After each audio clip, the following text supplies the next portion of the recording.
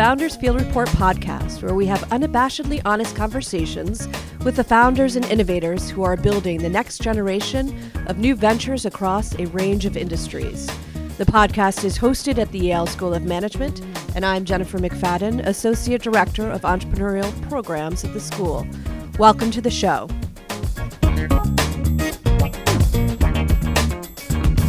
Okay, today we have Rosie Atkins, who is the VP of Product at Upserve. Upserve, which was originally known as Swipely, is a software and mobile point-of-sale provider that offers a cloud-based restaurant management platform to restaurant owners across the United States. The company's software gives restaurants everything they need to know in a single place with real-time guidance based on sales and trend data. The software integrates with point-of-sale systems and terminals, and it enables restaurateurs to interact with customer spending, social media, and other data. Upserve currently serves 8,000 restaurants in the United States and represents and processes $8 billion in transactions annually.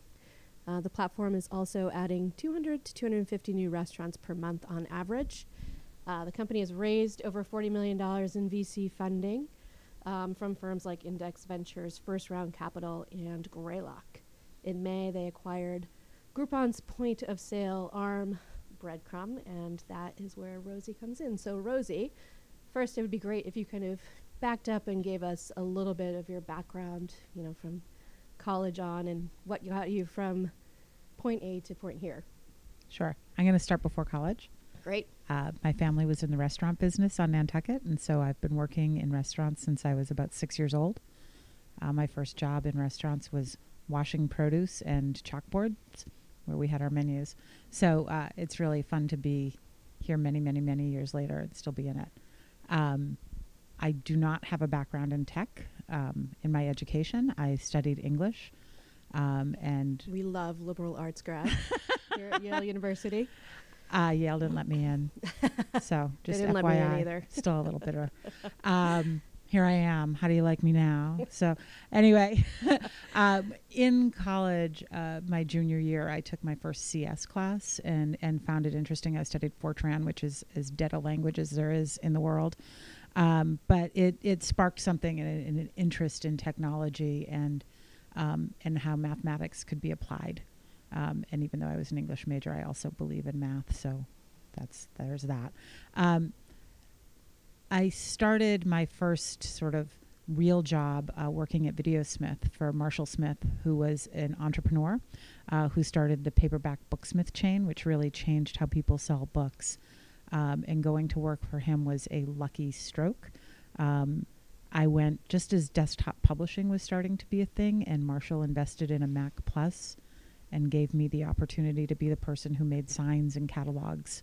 I had been managing one of his stores, which is a humbling job in retail, and making that change into doing that and parlaying that into being in charge of merchandising and purchasing and advertising was really the opportunity to start building a career professionally and start exploring it. And the catalyst of it was really tech. It really was like that Mac and unlocking the possibility of how that can help a business be more profitable. So it was very interesting being the only computer user in an office in 1986, 1987, and watching people start to understand what it was that we could do with those. In the early 90s, my husband was going to grad school in San Francisco, so we moved out there, and I left Videosmith temporarily, as it would turn out, and got a job as an administrative assistant at Go Corporation, which was one of Silicon Valley's first venture-funded startups. And it was just jam-packed with talent. And we had a lot of variables in building that business, looking back on it. The foundation of the business was building an operating system for tablet computers. But the business also was working with manufacturers to build tablet computers and software developers to build software that would run on top of them. And when you have that many tracks trying to come together to launch a new kind of thing and a new way of doing business, it's a lot of risk, and that risk did bring Go Corporation to an end. But what was inspiring about it was what happened after.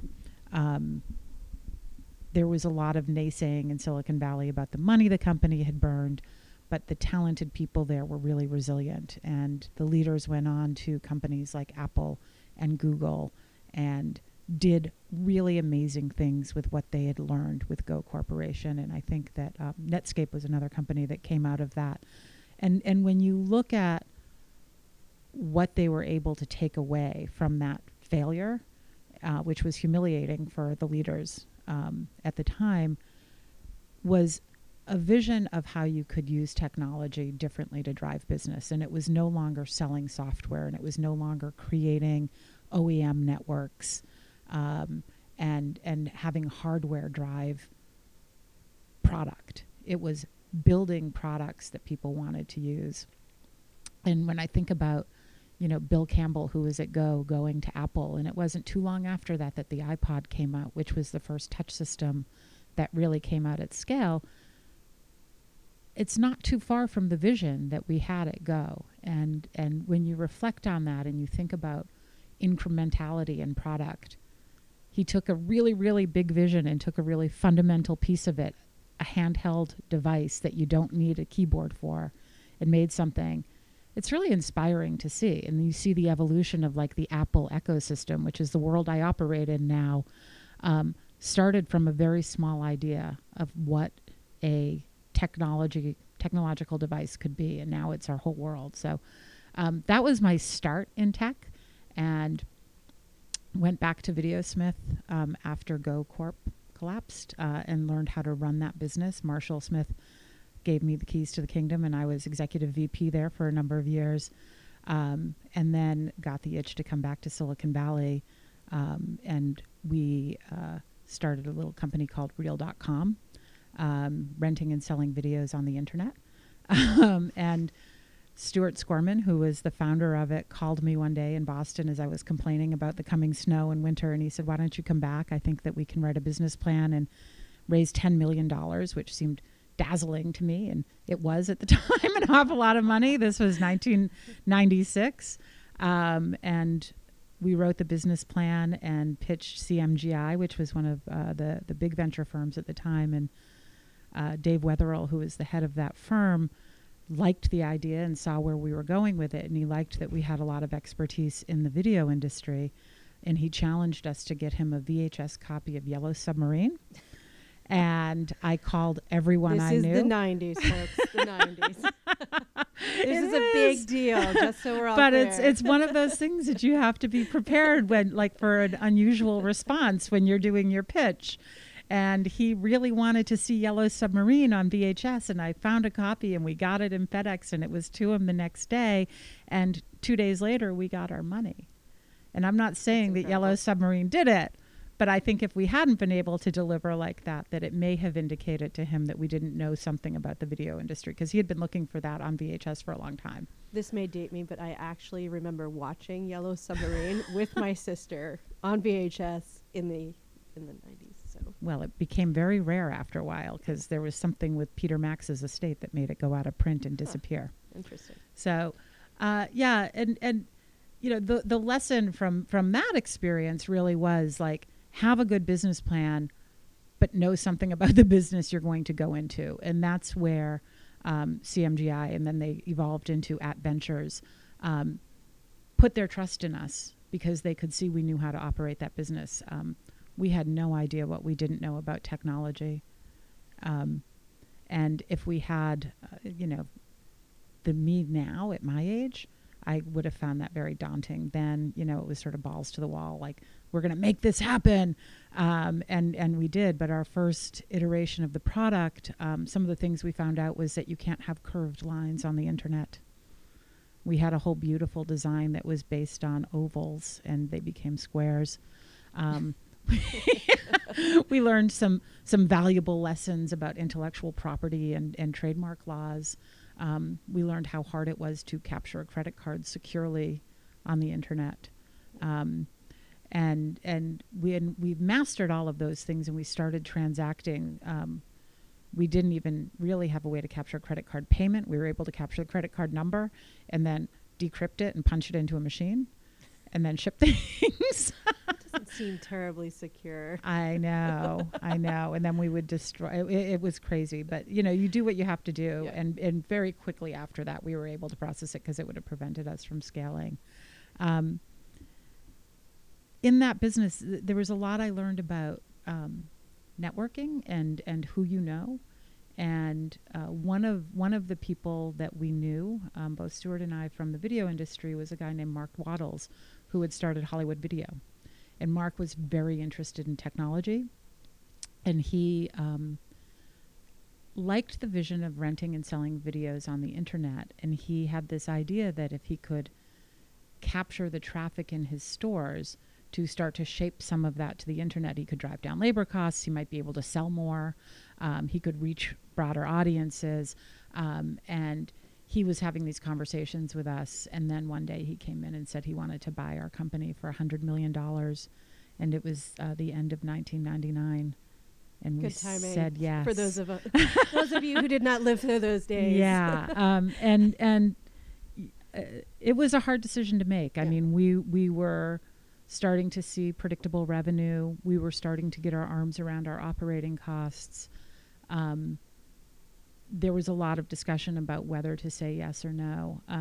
And in the end, I'm glad we said yes, because the timing of it was pretty good, because there weren't very many IPOs after that moment until 1997.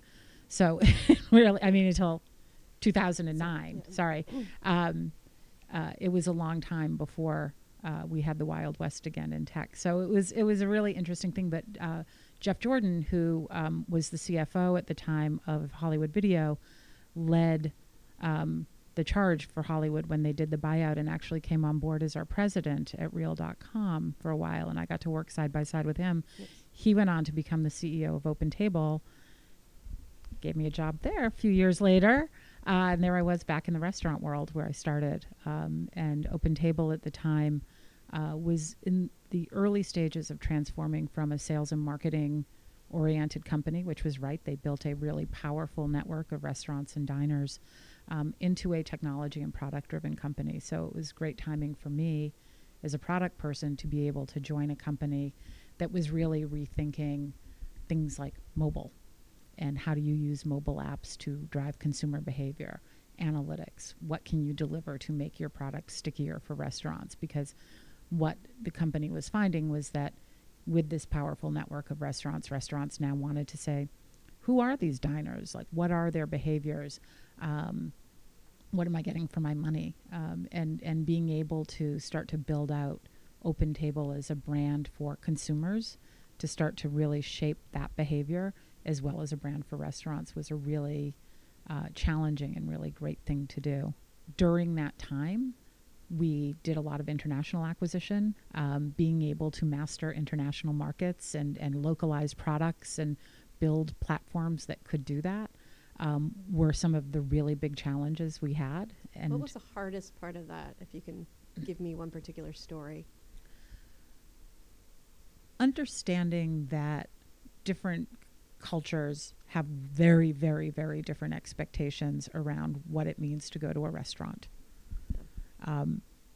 Restaurants in Germany operate very differently than restaurants in London. Restaurants in London operate very differently than restaurants in New York. And when you get to Japan, that's a whole different animal too. Those were our big markets. We were also getting a foothold in Mexico. Mexico City is a great restaurant city. And that was another animal. We had to have a bilingual site there, not just one in Spanish. I could do German, but doing one that was in Spanish and English was a really big, difficult project. And the day that we finished that and launched it, it was a very happy day. We learned a lot the hard way there. London, even the highest end restaurants have offers. And people make decisions about where they're going to go based on offers. And those offers can be special menus for OpenTable bookers. They can be discounts on particular nights of the week. And it was surprising to me, like as a product lead, when I went over there, I'm like, oh, we're not going to do offers. That's silly. And the salespeople were like, come and talk to a few restaurants and you tell me it's silly, because it's not. It really does drive behavior. And so we had to figure out how to build an offer engine that was tied into availability. That was another hard lesson to learn, but it's a good lesson to learn because you have to then drop your assumptions about what you think you know, not just as an American product person, but as a product person. And how do you validate what you assume to be true? Salespeople and customers are a great way to do that, and it's easy to ignore them, but you do so at your peril. So that was the biggest thing there. Yeah. So then jump from OpenTable to Breadcrumb. So I arrived at Breadcrumb in September of 2014. I went there for a couple of reasons. I was really interested in iOS as an enterprise platform. And I also really admired Seth Harris, who was the founder of Breadcrumb, who was still working with Groupon at the time. He was a Yale College grad. And who went to Yale, yes. And he, through our conversations, he said, this is the right product for you and you're right for this product. And the problems that we were trying to solve at the time were big, meaty problems, like how do you have an enterprise application that is a cloud app that's mission critical and can continue operating when the internet connection goes down. And that can happen because somebody unplugs a router to plug in a microwave oven, or somebody moves the router to behind the refrigerator. There's a million reasons that this can happen. And figuring that out and what we had to do with it and what we didn't have to do with it was a really, really hard problem to solve. So I went saying, I want something hard, and immediately got thrown into the hardest thing. And it was a nice product to work on too, because it was new to restaurants that they could have a product that was attractive, that was easy to use, and that wasn't too expensive. Point of sale is an industry that is an old industry and that has had pricing that is not commensurate with what has been delivered with the product. So restaurants welcomed us suspiciously. And we had a lot to prove around cloud and what that meant and what you had to do to have a cloud product. We still have restaurants that have a poor internet connection, and we say, we can't launch you until this incoming pipe from Comcast or whomever gets fixed. And they don't want to fix that. They're like, can't you just operate? My legacy system does. And it's hard to change that. Yeah. So give me a sense of, to that end, when you were launching Breadcrumb, you're looking at two big existing players, Micros and Aloha. How did you approach product decisions in the early stages to differentiate yourself from them? And then how did you just think through, like, we can actually do this, we know that we can do this? It's like an up at night thing still. I think that the point of differentiation was usability at the core, and Seth understood that. That's why he started this company. Yep. Those products are very hard to use.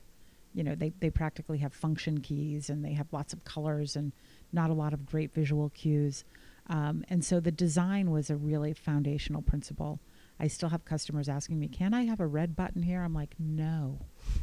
We have a disciplined palette with our product, and there's a good reason for it. That set us apart, certainly price. Yeah. Those legacy players have a big price. But we also approached it from who is using it and what are they trying to accomplish. And when you think about the server during a busy service in a restaurant, they should not have to spend much time at all to get that order to the kitchen, to get that credit card processed. And we pay a lot of attention to how many buttons you have to push. Those decisions still drive what we're doing today. Yep. Today's the day we're launching our EMV solution. Nice. And we were literally going through and saying, one less button to punch. When we were getting our certification on it, our certifying partner was saying, no, you need to put a "Are you sure?" button here. And I'm saying, no.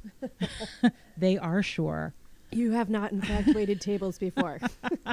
Yeah, and for me, it really is about honoring that service. And then you start infusing that with value. Yeah. If you're ramping down the time spent standing there at the point of sale, you're increasing the time spent selling on the floor. You're increasing CSAT. You're increasing your ability to turn tables more quickly. And then you start looking for other opportunities for the product with that as the central thesis. So what else can we do to help deliver better service? We certainly have really ambitious plans around that, around knowing the customer. the minute you begin waiting on them. Yeah. Imagine like, you're using a credit card and we swipe it to open your tab and we're able to see this is your third visit. That's very powerful. Yeah. We're able to see that you prefer this Pinot Noir and not this one, or last time you were here, you were curious about this particular dish. To be able to deliver that the minute a server's going to a table is incredible. And how do you measure some of that from just a nitty-gritty perspective and a product perspective, and then use that to kind of sell the product to other restaurants? So what metrics are you looking at when you're evaluating a product? You look at, or we look at engagement.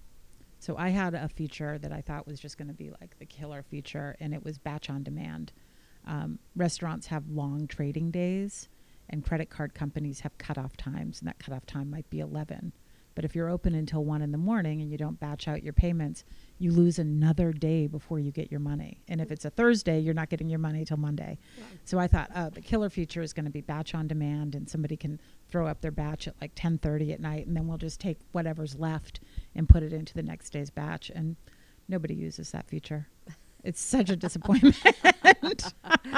It was really hard to build, and I didn't do enough research around when my money comes in as a pain point. And if I had, I would have noticed that sometimes when banks have a hard time settling payments, it can be several days before a restaurant notices that their money isn't there. But I didn't pay close enough attention. I didn't validate that properly. What do we look at? I watch people using my product all the time. And I watch what happens to it in service. And then we have a lot of back-end tools, and watching people use that and watching where they struggle. Right now we have a lot of opportunity in how you manage your menu as a menu administrator. Yeah. It's very, very usable for a server. It's very, very hard for the person who has to build out the menu. We have a lot of opportunity around delivering more intelligence around who the customer is and what they're doing. And helping you connect the dots to service or to what happened in the restaurant that night or to a marketing spend you may have made. So those are the things that when I'm watching people using it and then they dead end and they say, but how do I get this into my email marketing machine? And I'm like, we don't have that hook yet. And then I look at the data and I see there are a lot of people who dead end at that point. There's small things I can do about it and big things I can say, we can make it easier to export before we put a hook into, a CRM capability. So, it is about sort of observation, data, opportunity, and then opportunity cost. Whenever you're building something, you're not building something else. Right. The batch thing was terrible opportunity cost. I could have been building some other more valuable features. Swiping to start a tab is something that makes so much sense, not just because it's faster, but because it helps you deliver service. Like that one took me a long time to understand why that was important, probably too long. So it's, making those decisions as a product leader is always a humbling experience too. Yeah. So I'm curious a little bit about the management side of that and how you communicate that with your team. And how you kind of say, all right, well, I made this decision. It was perhaps not the best decision. How kind of open are you in that communication and admission of a small failure?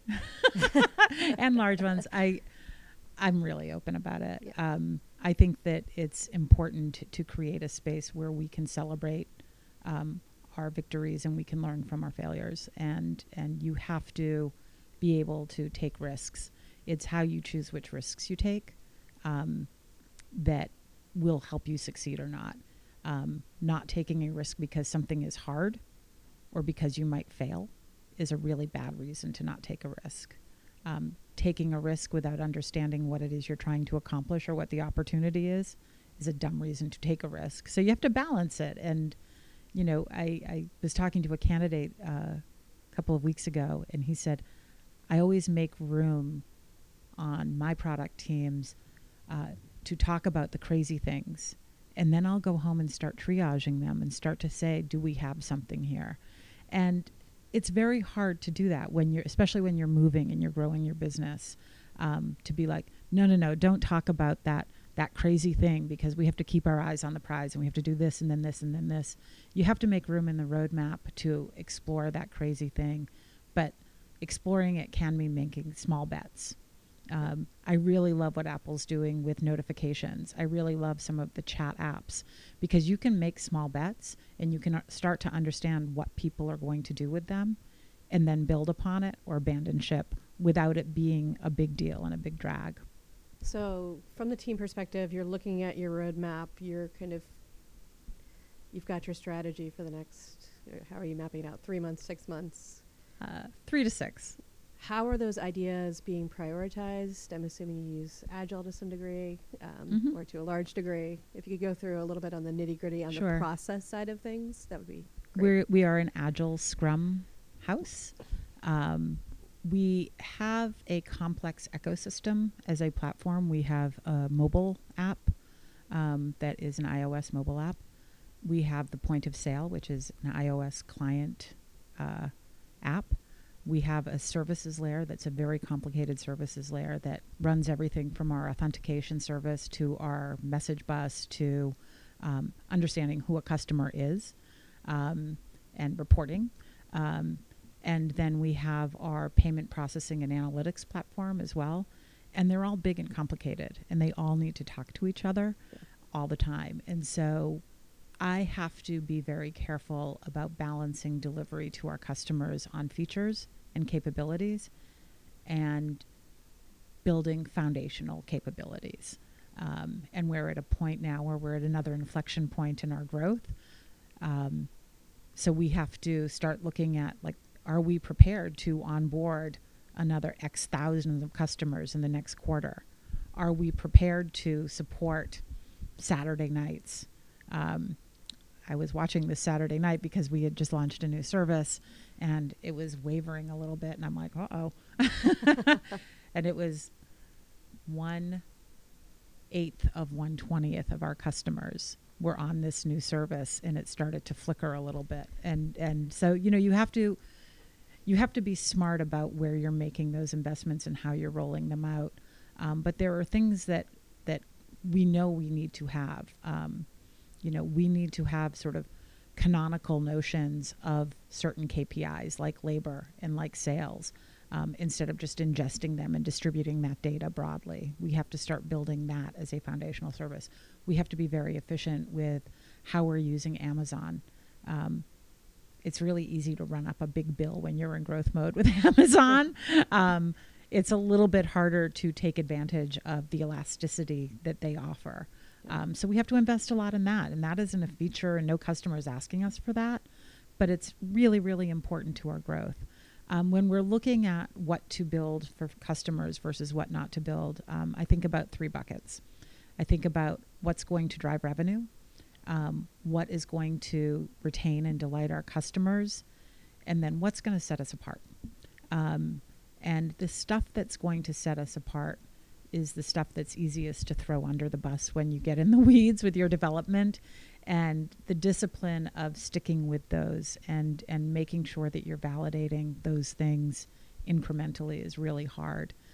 If all we wanted to do was deliver features that customers requested, we would have a big, ugly platform that was as hard to use as the legacy players that we're trying to disrupt. Yeah. So we don't build everything that customers want. I have a lot of conversations with customers who are requesting features like that to find out what it is you're trying to accomplish with those features. And a lot of times customers request something using a language or using analogies that they're used to having because they have a legacy system or they have a way that they operate.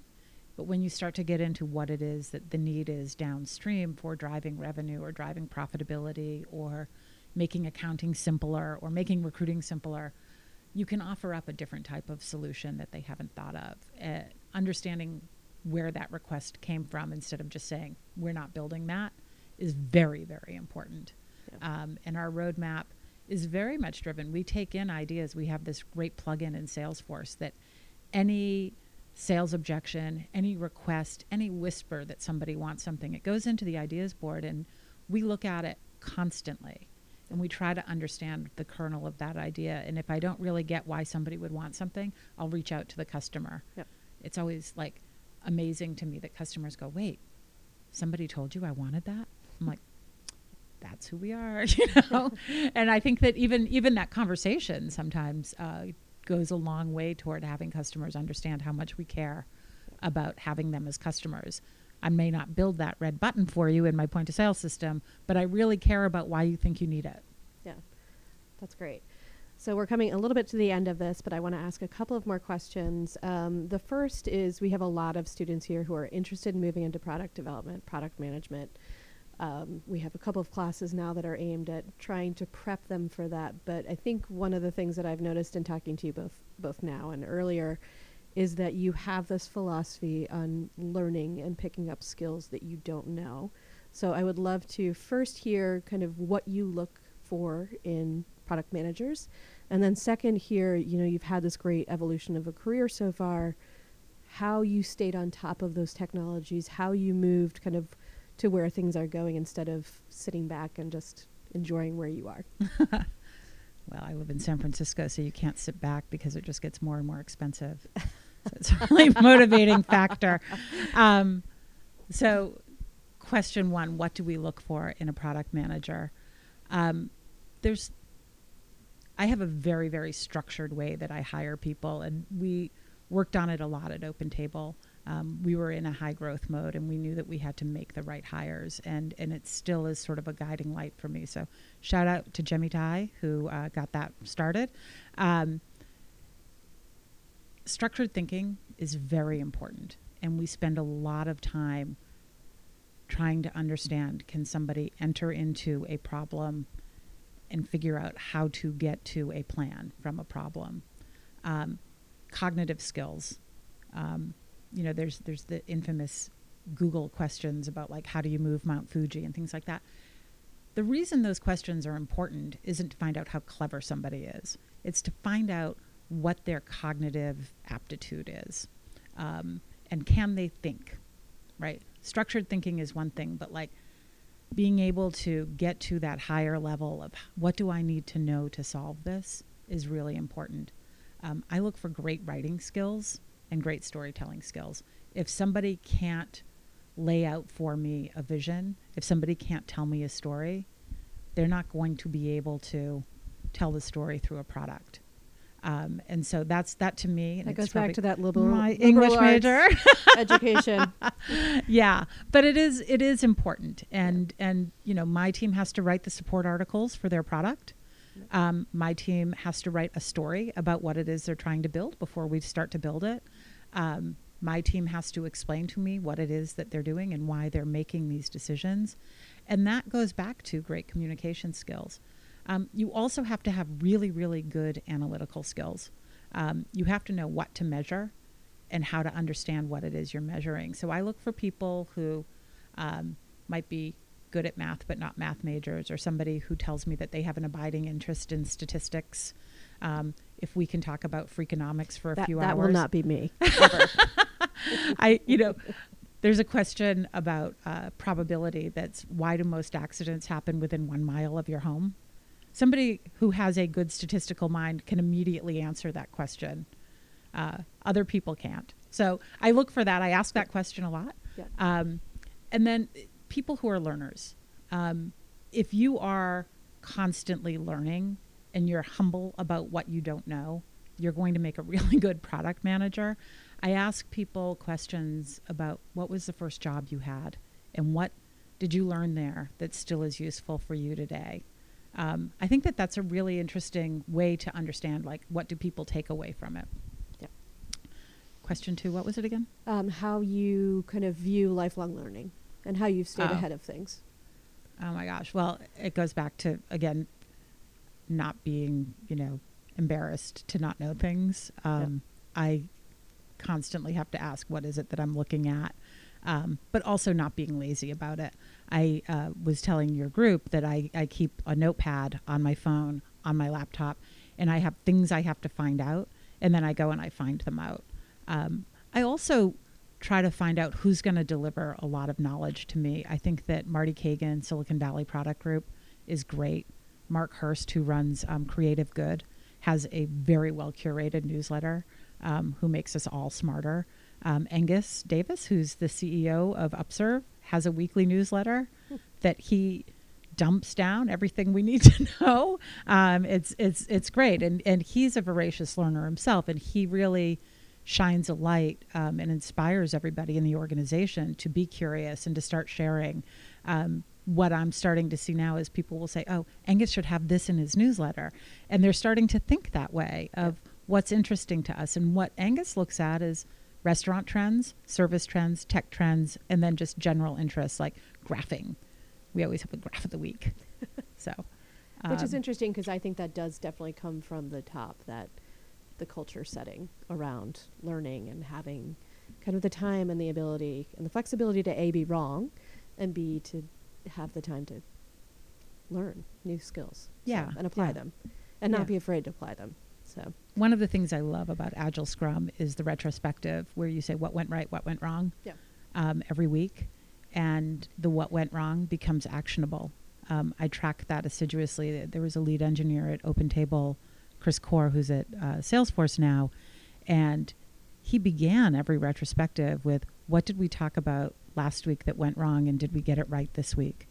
And it's just so powerful to be able to have those conversations and not have people feel bad or icky, when something goes wrong. So yeah, because things always go wrong. Always. You're not doing it right if you're not doing it wrong. Which brings me to my last question, which is, I think part of the point of this podcast is exploring the possibility of failure and having kind of unabashedly honest conversations about small failures or big failures that you've had. So I would be curious kind of if you could, back to the what went right, what went wrong.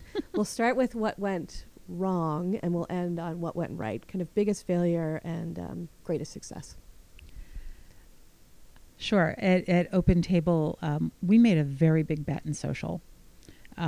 We bet that our diners would want to share their dining experiences in their social settings, and invested a tremendous amount of time and resource in building out a couple of apps that sat on top of Facebook.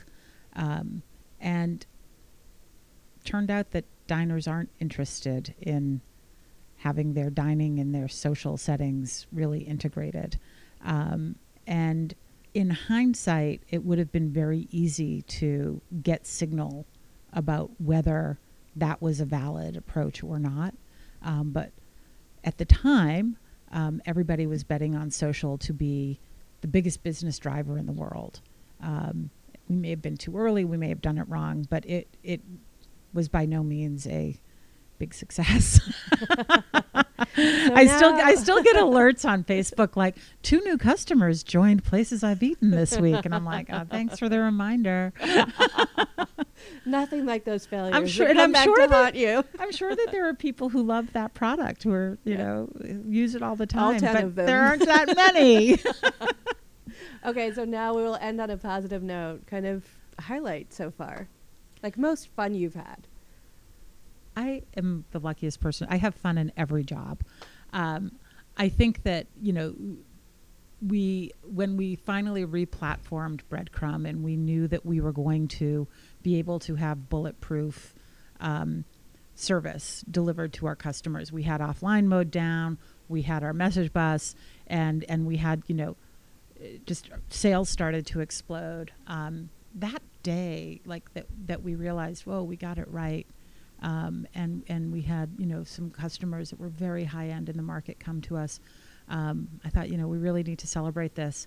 And I love New Orleans, not just for restaurants, but for fun. Yep. And I hired a marching band to come into our office in San Francisco and march us down Bush Street to the Irish Bank for a few pitchers of beer. That is hilarious. And seeing people have that as a surprise. People just marched into the office. We handed out hats and said, come on, we're marching, to celebrate, because you have to pause and you have to look at those moments and what got you there. Because it's very often trying and upsetting, and you have to stop and go whoa, okay, We achieved that. We just did that. And then you get back to work the next day. All right. Well, Rosie, I do want to say thank you so much for being the first and being the guinea pig for the podcast. This was great, and I really appreciate it. I really appreciate you coming to Yale and hearing everything else. You're welcome. Thanks. It was a delight.